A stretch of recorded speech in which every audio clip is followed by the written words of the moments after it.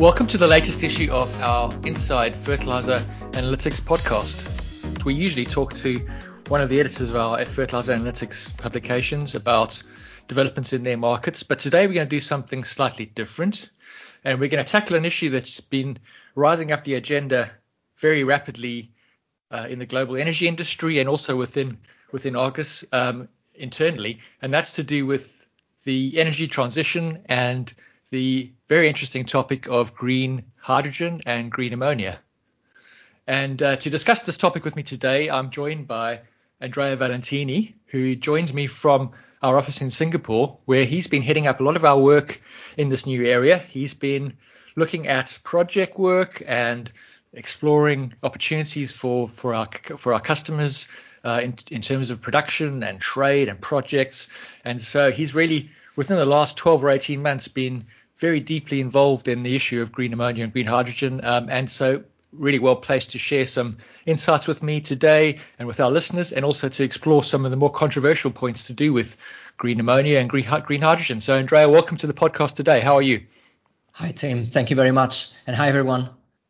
So we can assume, Andrea, as we discussed earlier, we can assume that our listeners have a fairly good understanding of green ammonia, but maybe as a quick 30-second intro, I'll just say what we mean by green ammonia. We're thinking here of really ammonia made from hydrogen produced from renewable power through electrolysis, and therefore really intending to be zero carbon product, and therefore useful as a way of storing renewable power in a more safe and cost-effective way than hydrogen itself, and also more cost-effective and safe way of moving hydrogen around the world in terms of transportation, simply because of the chemical product is easier to move, more stable, and has established infrastructure. So that's a kind of quick elevator explanation of what green ammonia is. But since we have limited time, I wanted to talk today with you, Andrea, about some of the unknowns or some of the uncertain issues to do with how this new market's going to develop. And I'd like us to jump straight into pricing. I know it's a topic that you're often asked about, I'm asked about, and so let's start there, right at the most complicated point.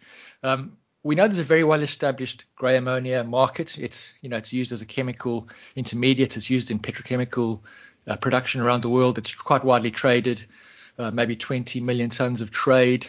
What do you think is going to happen in the future in terms of how green ammonia will be priced? I mean, do you think it's going to be priced as a straightforward commodity? Is it going to be linked to existing fossil-based ammonia? What's your thoughts? Yeah, this is a very interesting point, Tim. And this is one point of discussion which is becoming particularly relevant to go beyond the hype generated by net zero strategies and by the wave of project announcements. We really need to start trying to understand what is the commercial application of green ammonia and how much it will cost, first of all, and how it will be priced. There isn't a lot of clarity on this point, but we can start making some scenarios and looking at a few different options. Obviously, from the point of view of project developers, since this is a new technology, some of these projects are very large and require very large capital costs. From the point of view of these developers, we see a scenario similar to how the LNG market first developed, where the first few large projects relied on long-term fixed contracts to cover investment costs and guarantee a return on investment. So this could be a potential scenario, especially in the short term. If that is the case, obviously, pricing considerations, first of all, would be linked mostly to project economics. And secondly, in the short term, we wouldn't have any liquidity in the market, and we wouldn't be talking about a market price at all. Yes, I can see that the huge capital requirements, especially for closed loop projects, would really push for a long-term contract arrangement like we've seen in LNG in the decades past. Just in terms of pure production costs, do you have a sense yet for what green ammonia could cost per ton? Just a rough scale. Is it going to be 100% more than the most competitive grey ammonia production costs? Are we talking, are we talking $300-400? Are we talking $7,000-8,000 a ton of ammonia? Well, yeah, what's your sense? It really depends on the location we're looking at, the timeline we are considering. Part of the potential drivers of adoption of green ammonia is the degree to which electrolyzer technology will mature in the future, which obviously will bring levelized cost of hydrogen down and therefore green ammonia prices down or costs down. As of today, based on today's technology and the achievable scale, we are not, depending on the location, we are not looking at anything below $600 to $800 per ton of green ammonia in terms of levelized costs, so including capital costs, which is obviously a major obstacle for the adoption of this product. Obviously, we need to make some assumptions on how technology will mature, how much cheaper renewable costs will be, renewable energy will be in the future, and then for the very long term, we can make some assumptions about the convergence between gray ammonia costs and green ammonia costs. Looking in the long term, looking in your crystal ball, do you think that renewable energy costs will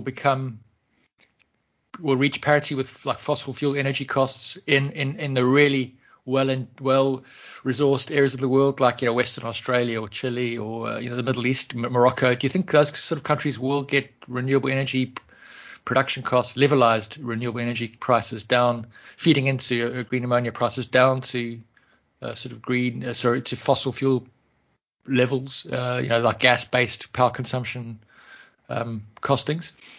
Eventually, it's possible, especially with economies of scale and more investment in the sector, especially in the countries and regions which you mentioned, so Middle East, Australia, so places where there is room and potential for very large-scale dedicated renewable power projects. Yeah, I tend to agree. I think the scale issue is something that's only just being explored, and I think we will see some improvements. But it sounds to me, and tell me if I'm wrong, but it sounds to me like you don't really see a future where green ammonia production costs ever quite reach current grey ammonia production costs, simply because the technology is going to be more expensive when it's levelized with the capital costs. So there's always going to be a gap between the green ammonia production costs and grey ammonia production costs, which of course hints to the need for some kind of regulation or carbon tax or some kind of incentive to push. Yes. So how do we bridge the gap? What's your thinking about the way that gap will be bridged? In the most practical way, given the complication you have with this structure. Yeah, the way the industry will be incentivized is perhaps the key to unlocking the potential for most of these projects. Without very clear incentives, most of these projects on green ammonia are not going to be viable at all. So we definitely need a more structured approach from regulators on what kind of support will be given to this industry, especially to kickstart. Perhaps as a parallel, we can think about renewable energy 20 years ago, when it was extremely expensive compared with other power sources, but with the right sort of support, subsidies and feed-in tariffs, we managed to encourage more investment and more economies of scale. So a similar trajectory can be expected for hydrogen and green ammonia as well. I mean, we do see moves towards more aggressive carbon pricing in Europe, and even the carbon border adjustment mechanism that's been discussed in Europe, and in other regions are talking about some ways of pricing carbon. Let's assume that there will be some measure of carbon pricing in the future, and let's develop the idea you mentioned earlier about the long-term contract kind of initial phase of green ammonia. Over time, you'd expect that the market will develop in the direction of all commodity markets, and there'll be some spot trade. Do you think the green ammonia market will affect the grey ammonia market pricing? Do you think the grey ammonia price, conventional ammonia market, will continue, oblivious and in its happy direction, current direction, or do you think there's going to be quite serious disruption to conventional ammonia pricing globally? Yeah, it's a good point. Right now, it's hard to foresee how any spot green ammonia trade will take place and price that. In theory, purely theoretically, we could think that if green ammonia is going to be used as a fuel, and gray ammonia will still be used as a fertilizer raw material, then we could have two parallel markets and two separate prices. But I don't think that's going to be the case, because inevitably there will be some spillover effect between green ammonia and gray ammonia, especially if there is some carbon tax or carbon border adjustment involved, like the European Commission is discussing. So, for example, if you're going to penalize effectively gray ammonia imports into any given region by applying a carbon border tax, that will raise gray ammonia prices for all the domestic end users. So there will be an immediate effect, which will be brought by green ammonia onto gray ammonia, if that is the mechanism. So then the question is, what kind of, if you look at gray ammonia, if end users of gray ammonia, like farmers, are going to see the price of one of their key inputs suddenly skyrocket, what kind of measures will be taken to mitigate that risk? So that is also becoming a political issue.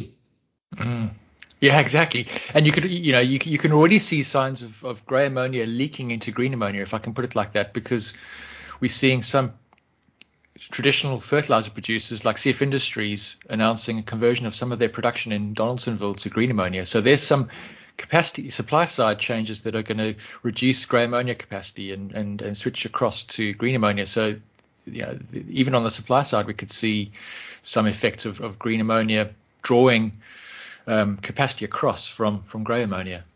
Do you think that there's is there a mechanism which could connect the prices through the grey and green ammonia price through the carbon price? I mean, do you think that over time the green ammonia price will trade roughly above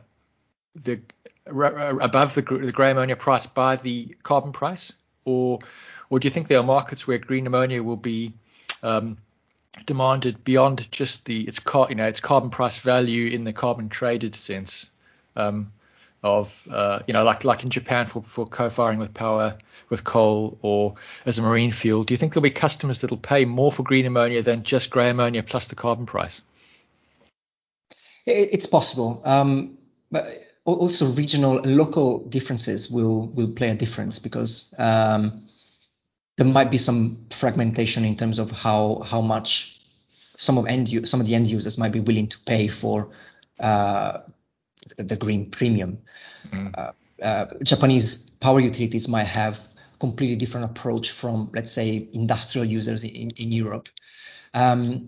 In an ideal world, there should be some kind of mechanism, such as certifications of origin, which should provide some uniform playing field and some kind of way to measure the carbon intensity of the product, and therefore provide the tools to traders and end users to have a verified product effectively. But that it doesn't exist yet. We see several companies being interested and trying to develop a mechanism like that, but it's quite early. Before we get onto that origination point, which is really interesting, I wanted to just jump back to the carbon price thing. I guess you'd have to say the current situation, which is of course very early, is a situation where grey ammonia price plus the carbon price is nowhere near high enough to justify investments in green ammonia, right? It's like almost half, let's say, of your predicted green ammonia price. So the current situation, grey ammonia price plus the carbon price is not enough of an incentive. So there has to be a bridge. There's going to have to be people and customers and companies that are prepared to pay far more for green ammonia than the current market structure allows, and then presumably over time the carbon price will become more intrinsically embedded in this energy transition, and will start reflecting the actual cost of zero carbon options, which it doesn't really yet. Do you think that's true? Yeah, I agree. Certainly, there are some end users, for example, the shipping industry, where the adoption of low carbon fuels and zero carbon fuels is seen as inevitable. So the green premium will have to be paid and then passed on to the final user. With regards to the current levels, the current price levels for carbon pricing, today's carbon pricing is far from being enough to cover the difference between grey ammonia and grey ammonia. But we are already seeing some indications that carbon pricing might increase substantially in the future. If I remember correctly, the European Investment Bank, for example, is assuming a shadow carbon pricing of over 200 euros per ton as a way as a mechanism to think about long-term investment in the sector, which is already giving you an indication of where carbon pricing might be going in the long term. I think there is a sense that truly net zero and a move away from fossil fuels requires a carbon price in a different paradigm to where we are at the moment, where carbon pricing is more to do with just offsets like, agriculture or forestry and so on, rather than the cost of actually moving to net zero fossil fuel energy system. Yeah. Going back to the origination point, do you think that the green ammonia market will develop in a similar way to renewable power, where the product moves separately from the certification? So we could see ammonia. Would we see ammonia physically traded in different patterns to the verified zero carbon production? So a buyer who wants to buy green ammonia in Europe might be able to just buy conventional grey ammonia, but buy certification of origin from a producer in Australia, and therefore be genuinely zero carbon, but not physically taking the zero carbon ammonia. Do you think that'll happen?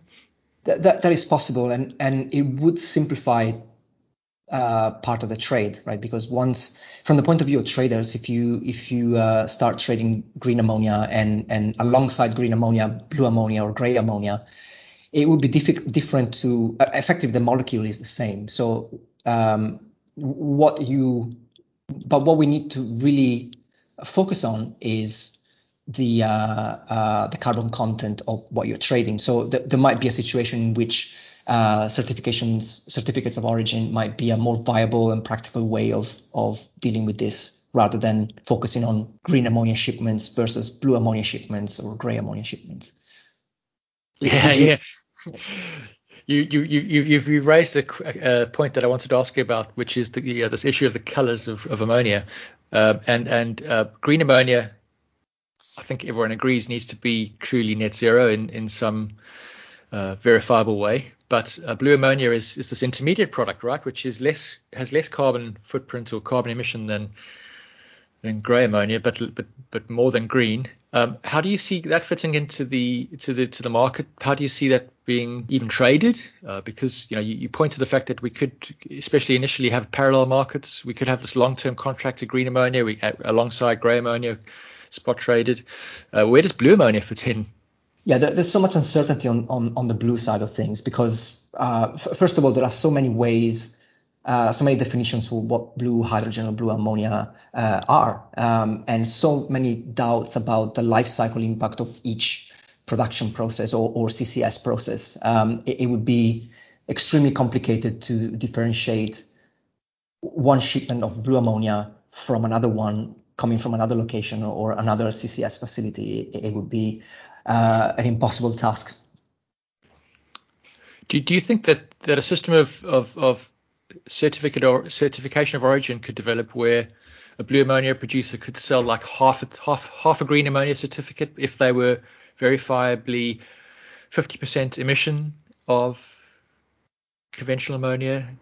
Would that allow blue ammonia to have a role in this transition? That could be possible, yes. I guess in the end, it would depend on how acceptable this practice will be on a regional basis. Would ammonia traded this way be acceptable for European users, for example? It really will depend on how regulations in this market will evolve. Some of the green ammonia project developers point to the life cycle emissions of natural gas as being as one of the unexplored issues. You know, the fact that natural gas E&P produces methane emissions, before the point of use. So through exploration and production and pipelines have methane emissions. I wonder if those emissions will be considered if you're thinking about a blue ammonia project where the gas is used to produce the ammonia, but then the CO2 or some of the CO2 is captured and stored. Do you think that those upstream life cycle emissions will be considered in the blue ammonia certification or definition, or should they be?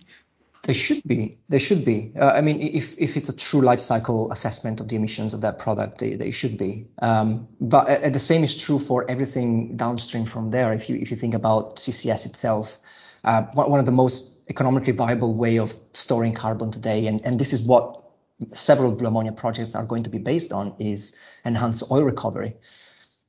You could argue that yes, you could safely store CO2, but only to enable the production of more CO2. So that's a minefield.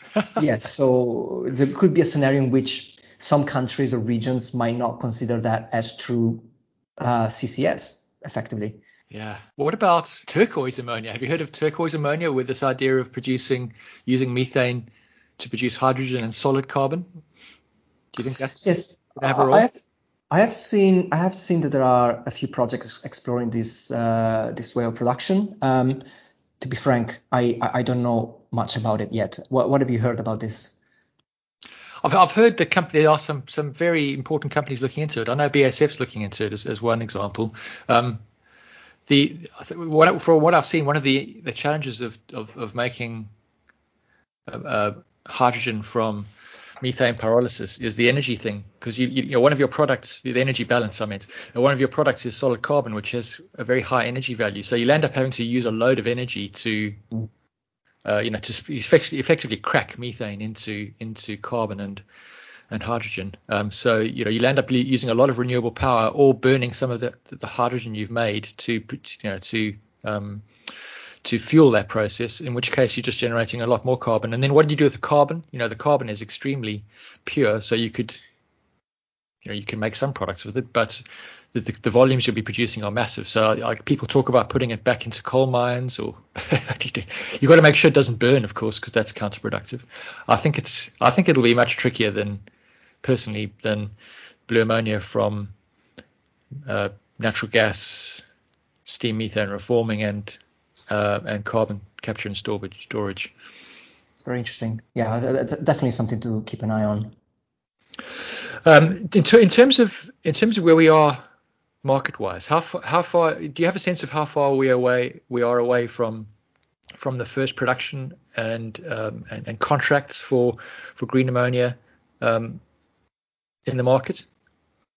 In terms of project activity, we know that there are several projects, even very large ones, that are targeting 2026 or 26 as production, start of production.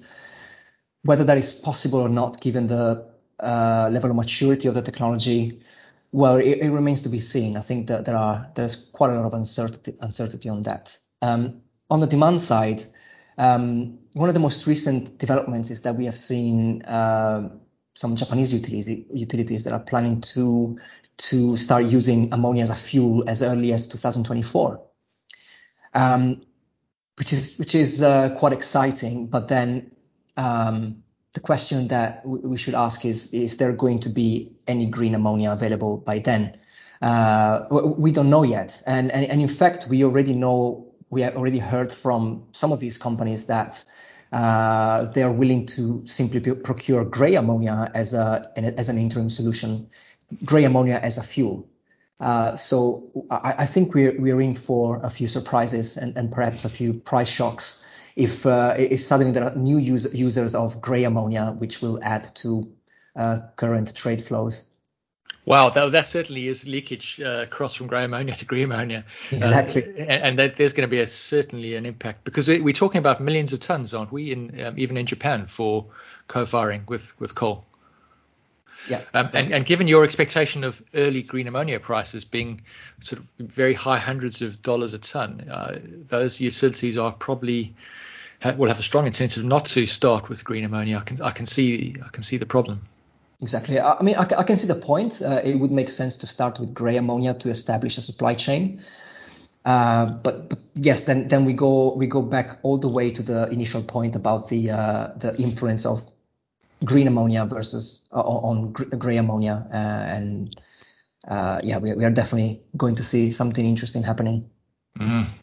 And we haven't even discussed fertilizers. I mean, there is, of course, the need for fertilizers to decarbonize. So even conventional grey ammonia markets need to become green in the end, because food production needs to become lower carbon or net zero carbon in the future, and therefore the impacts are so complex. Andrea, we're at the end of time. We could have spoken for hours, but we do need to wrap it up. Thanks very much for your time. I know pricing is one of the key issues we look at Argus, and so it's important, and I'm glad we had the chance to discuss it. If you've been listening to the podcast today and you'd like to know more, we are doing lots of things in this area. We've just launched a green ammonia constructed price assessment, which is in this week's Argus Ammonia and Argus Marine Fuels publications. Get in touch if you'd like to know more. We've also launched the Green Ammonia Strategy Report, which is a new report which will be the launch of our green ammonia forecast, covering bunker fuels, power gen, and conventional users of ammonia that could switch to green ammonia. It also covers production costs, price forecasts, and all the other aspects that you'll need if you're looking into getting into green ammonia and you need a comprehensive coverage of the new topic. We're also covering green ammonia through project work that Andrea is doing from Singapore, and also through our offices in Europe and the US, and we're very busy in that area. We cover green ammonia through our ammonia analytics service, which is a quarterly forecast service looking at medium and long-term trends. In fact, everywhere we cover ammonia and nitrogen, we are looking at this green ammonia issue because it's so crucial. So all of those services are available through Argus Direct if you're a subscriber, or get in touch with your account manager to subscribe and we can get you more information. I hope you enjoyed the podcast today. I really did. Andrea, thanks for your time. If you'd like to keep in touch with us and hear the next episode of Inside Fertilizer Analytics, please like or follow the podcast so that you get alerted for the new episode. And we thank you for your time today. We hope you enjoyed listening. And until next time, goodbye. Bye, everyone. Thanks, Tim.